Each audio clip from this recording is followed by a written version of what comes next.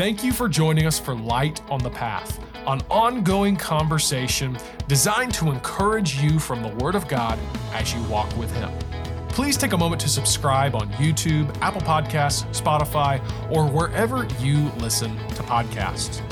If you enjoy this content, please don't hesitate to leave us a 5-star review and share this podcast with your friends. We'd also love to extend an invitation to you and your family to join us for worship at Eastside Baptist Church in Thomasville, Georgia. Be sure to see the show notes for more information and connect with us online at eastsidethomasville.org. Thanks again and enjoy the episode. Well, good morning. It is Monday morning, if you caught this right when it comes out, and we are so thankful to be back with you today. This is Pastor Sean at Eastside Baptist Church. I'm the lead pastor here, and joined with me is... I'm Bill Warren, our outreach pastor here at Eastside Baptist Church, and we are grateful that in the middle of the crazy season of December, you've decided to join with us this morning in our conversation. Super crazy. Yes, it is. We intentionally, here at Eastside at least, we intentionally try to pull back from the calendar a little bit because this is just, I think it's maybe part of our culture. Maybe we're just super busy during the holiday seasons. Can we send that message out to everybody else to pull back on the calendar, please? Yeah, that's not going to happen. But you know, along those lines, actually, I notice as a pastor that even though Thanksgiving and Christmas you would think would be very spiritual holidays, right? As a pastor, I actually notice that people are the most unresponsive during those times. Like the services are the coldest, and there's just not much response. It's almost like deadpan, you know, as you're looking at deer in the headlights as you're preaching. I notice that. I think it's just because we get busy. It's not an intentional thing on the minds of the people. We're just so distracted with everything that comes along with the commercialization of these holidays and so on. So it's a challenge for Pastor Bill and I to make sure this remains spiritual ourselves as well, but as we lead the church also. And you know, this week my kids are in I actually only have one left that's doing this. Sorry, Liliana is part of the Logos Theater drama. They come down from South Carolina and spend a week with us, about an hour away from here in Bainbridge, and teach the kids a drama, like a musical. They're doing Pilgrim's Progress. Yeah, great story. I'm excited to see it this year. Yeah, they're actually doing it in like a time. What's that called? When you keep it sensitive to the time that it was in. Like it almost sounds a little bit like Shakespearean. I got nothing for you, brother. Yeah. I got nothing for you. Time sensitive. What is that? All right. Well, I don't know. It's Monday, so we won't think too deeply on things. And then also we have first time in 3-4 years we have a Christmas musical going on here. One of the newer members in our church has really taken her passion for music and organized a Christmas package involving our kids, our teens, our adults. And we'll be presenting that and presenting the gospel, really, in musical form this coming Sunday night on the 17th. You're, of course, invited if you're hearing this. Love to have you join us. 6 p.m. If not, can't guarantee what we'll have as far as live stream. We don't have one of those multi-million-dollar live stream systems, so the music can sound a little hokey. But we're going to do our best. All right, we're going to do our best. And let's get back to topic here. We are with you, starting out your Monday morning with the Word of God. We need to hear from God this week. We know you're in church last night, and really this morning your Christianity starts. That was just your challenge. That was just your time of correction or encouragement or refocusing in God's house, and today you go out as salt and light. So we want to be a help to you if we can as we bring the Word of God to you. Our topic today is bringing our requests to a good Father, And I think our view of God has such an impact, such a flavor in our prayer life, and we're going to talk about that a little bit today and see some of the results maybe of another Christian brother 2,000 years ago who obviously thought well of the Lord from his prayer life. But, you know, I'm going to look at 3 different passages this morning, and Pastor Bill, you just chime in as you see fit with questions or whatever. Nothing too deep, though, please. Well, it's early still. I just love the title because the reality is, you said our view of God affects so much the way we approach Him, and just even that title, A Good Father. There are there are times I think we struggle to see God as a good God. And so just being reminded this Monday morning, that's worth the price of admission this morning, is just being reminded that God's a good God. He loves us. And we're gonna get into one of my favorite passages here in a few minutes, where it just affirms the fact that God has good plans for us. And now those plans align with his purpose and his will, but he's a good father. So I'm excited about our study today. Sorry to jump in on that. But no, amen. I was actually, not to be unspiritual, but charging admission. I wonder if we could make money off of this. Actually, our views would probably go down like to zero so quickly if we charge for this. Right? Maybe we go the opposite. We pay for our listener. I don't know. That's a good idea. Bribing. Okay. Out of your paycheck. Out of my paycheck. Yeah. Okay. Well, here we are in Luke chapter 18. You've heard, probably, if you've been in Christianity any length of time, you've heard the parable of the unjust judge, we call it, and so keeping in mind a little theology here, whenever you read a parable, we cannot take the entire parable and apply every single person and thing that happens in the parable as if it is applicable to us, because they're not. The parable is an illustration, and what's applicable to us is the point of the illustration.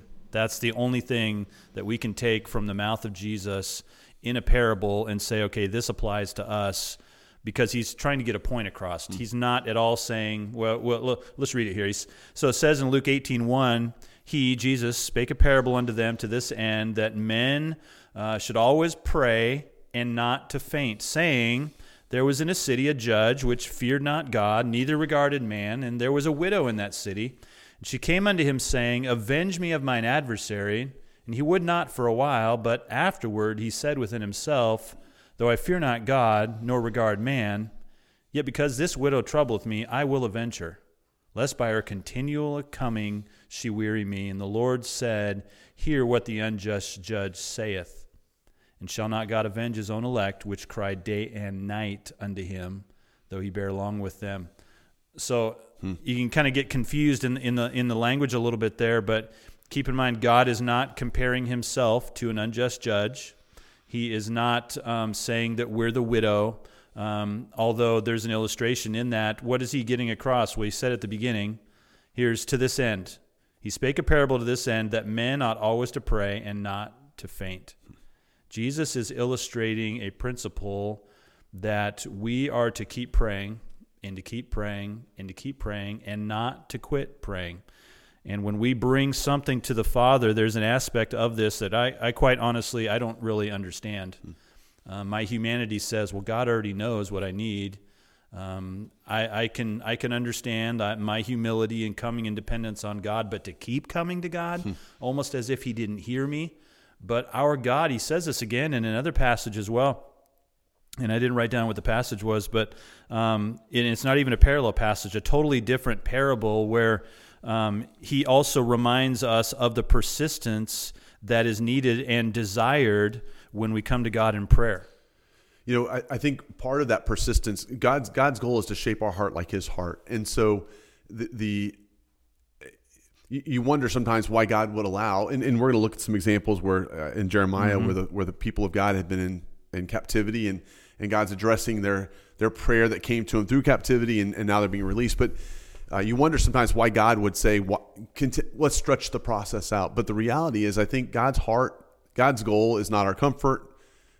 God's goal is to align our hearts with his heart. And so the more we're focused on the purpose of God, and we keep coming back. So, we have a friend we're praying for salvation, and we've been praying for since probably for 3 or 4 years now.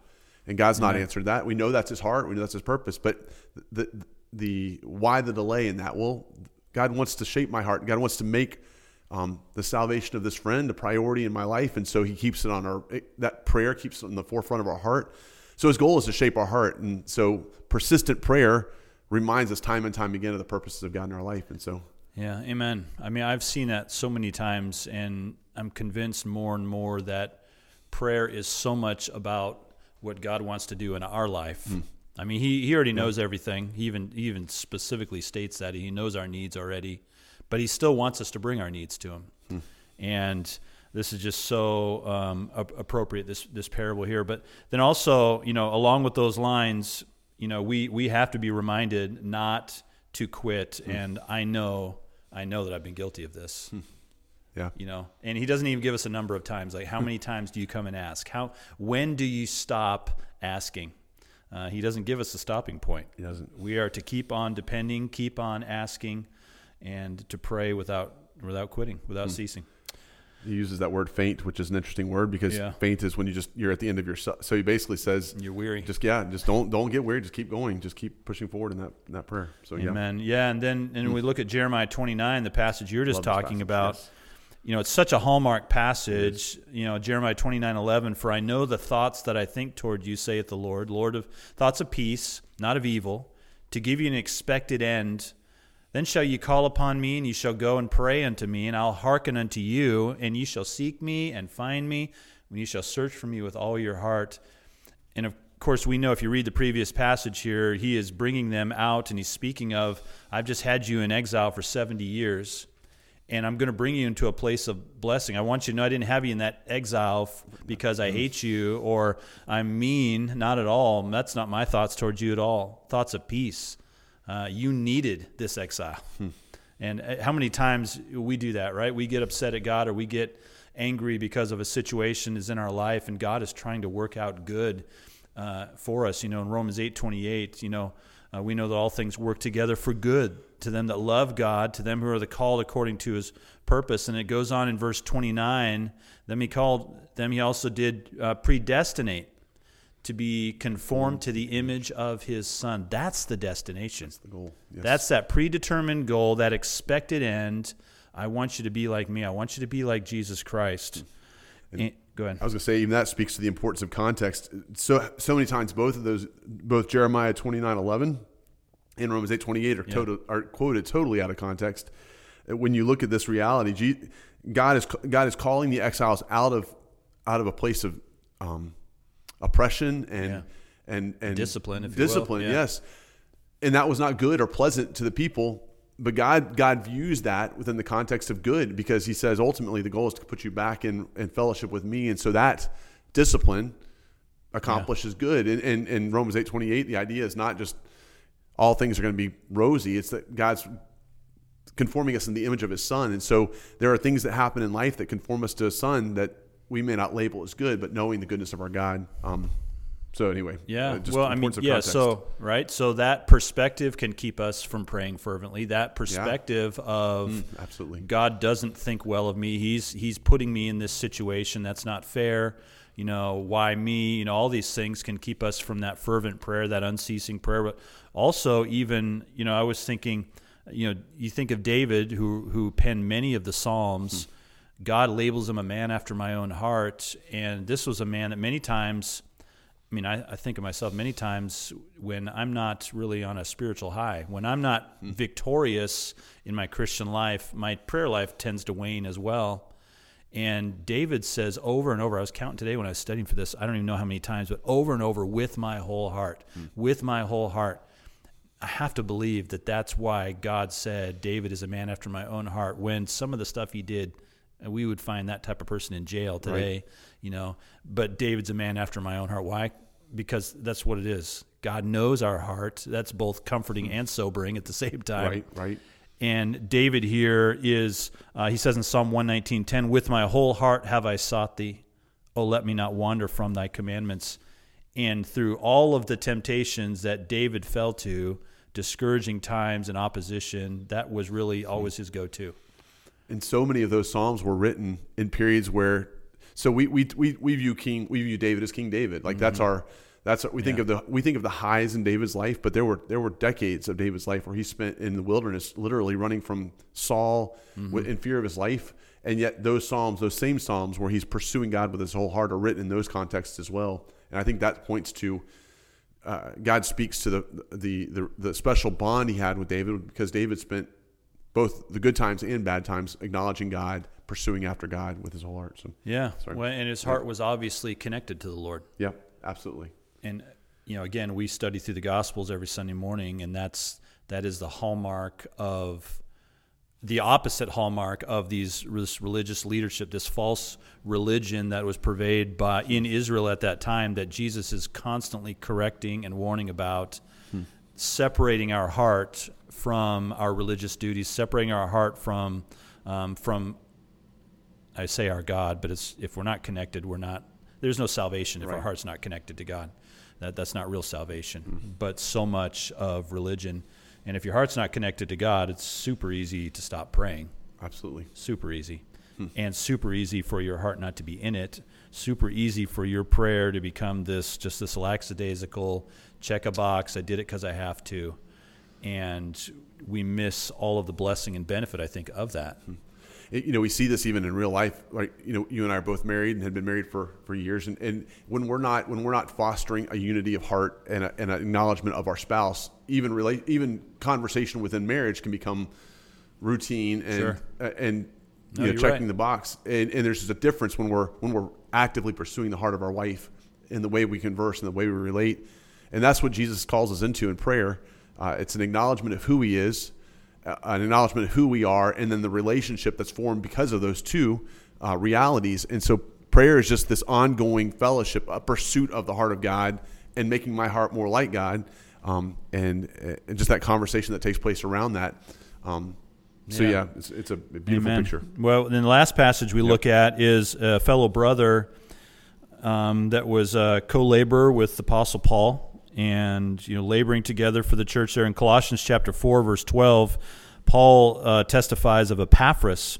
It says, Epaphras, who is one of you, a servant of Christ, saluteth you, always laboring fervently for you in prayers, that ye may stand perfect and complete in all the will of God. For I bear him record that he hath a great zeal for you, and them that are in Laodicea, and them in Hierapolis. So we have a testimony really of Paul about this brother in Christ, Epaphras, and this is his testimony of him, that this brother is always laboring fervently for you in prayer. And I noticed a couple things in there myself. He just openly acknowledges just by the phrase that prayer is work, and it is. It is almost an act of dying to self, because we just don't naturally want to pray and spend that time in prayer. But to really go to God in prayer and is labor, especially when we're talking about what we're talking about, not fainting. The very idea that this is going to take intentionality on us, we're going to tend to want to faint. We're going to tend to want to let this be a box that we check. We're going to tend to want to let our heart drift from the Lord. That's our natural man, and that's where he wants to go. But if you've been saved by the grace of God, your heart is now connected to the Lord. I love it. I think the reason he's mentioned here, we were talking about this before we went on air, the Epaphras is only mentioned one other time in Scripture, and that's in Philippians, and Paul labels him as a fellow laborer. So really the only thing we know about him is that he's a co-laborer with Paul. He was at some point engaged in the mission work with Paul, and that he was a passionate prayer. And I think the reason it's made mention is because of those two words you brought up earlier, words that I don't typically use to describe my prayer life, laboring and then fervently. I think if we can grasp a hold of the realities of our good Father and this opportunity we have to bring our requests to align ourselves with Him through these conversations, we would be much more, our prayers would resemble much more what Epaphras' were, labor. There was a purpose behind it. There was a goal in mind, and it was passionate. I love his goal in that. He wasn't praying for their success in business. He wasn't praying for their health. He was praying that they would stand perfect and complete in all the will of God. And what a great that is. Isn't that such an out of the ordinary testimony too? It is. I mean, even in churches. So we all have prayer lists in our churches, right? I mean, think about our prayer list. What is our prayer list typically dominated by? Yeah. People that are sick. Yep. Now, those are legitimate needs. I'm not downsizing. And we're instructed to pray for those. Absolutely. And yes, absolutely. But you and I were talking about this. Why do we put those needs on the prayer list? Why is the prayer list dominated by that typically? Because that's where our heart is. That's where our focus is. It is. And it's a good place to have compassion on those who are sick and downtrodden. But if you, and this is, I've experienced this struggle in my fellowship group. We try to put the name of somebody that we're praying for, that we want to be saved, that we want an opportunity to witness to. And it's a legitimate struggle to get a list of names for that. And it just shows to where, and it just happens naturally. I mean, I don't think for a second I have a bunch of spiritual rebels necessarily in my fellowship group. I'm a pastor, and I have to intentionally think outside my congregation that I'm ministering to at church, as everybody does. Who am I praying for? Who do I really have a burden for? And I have to intentionally do it myself. It doesn't come naturally. Yeah. It's not just, and you were talking about the things we pray for. If I look at my prayer life and I categorized them, I put a pie chart of what I'm praying for, the bulk of that would be things that relate to my life here on earth. Financial needs, sure, needs for my children, health needs. And honestly, if I'm honest, a sliver of my prayer life is directed toward my spiritual development of those I'm responsible for, and the salvation. So I take, this is an amazing challenge out of the acknowledgement of Epaphras, because his prayer was directed, it was a spiritual prayer. And obviously health is important, financial needs are important, and we're told to bring those requests to God, but this was what he was known for. And I would to God that would be the defining characteristic of my prayer. I think it would change my family's life. It would change my life, change my ministry. Amen. So, yeah. Amen. Well, good challenge and correction for us today as we examine God's Word and what God shares with us. God in the flesh, as he illustrates the need for prayer, the need for consistency and persistency in our prayer, the need for fervency, the need to be praying not so much on ourselves or even just on physical things, but on the root, really, of everything that a Christian should do. That's our walk with God, our standing with God, our fervency in laboring for the Lord, and and being right in line with where God wants us to be in this walk. And it's so easy to get off in those things, and we need to pray for one another for those, just like Epaphras did. Well, we hope you have a wonderful week. I'm sure you have work ahead of you today, or maybe you're working even more and you're running a family today, ladies. And maybe you got homeschool. For our town, you got CC today, classical conversations. Whatever the case may be, God has started out your week with a plan and a purpose. I know plan sometimes is cliche, but he's laid some steps out in front of you. And I just pray you'd be able to follow those steps and experience not just the love of God, but really the fulfillment of living in the will of God. And maybe even God would allow you to see some results this week, some spiritual results. That's always a wonderful thing when God does that. But either way, live by faith, walk by faith. We'll see you next Monday. Have a great week.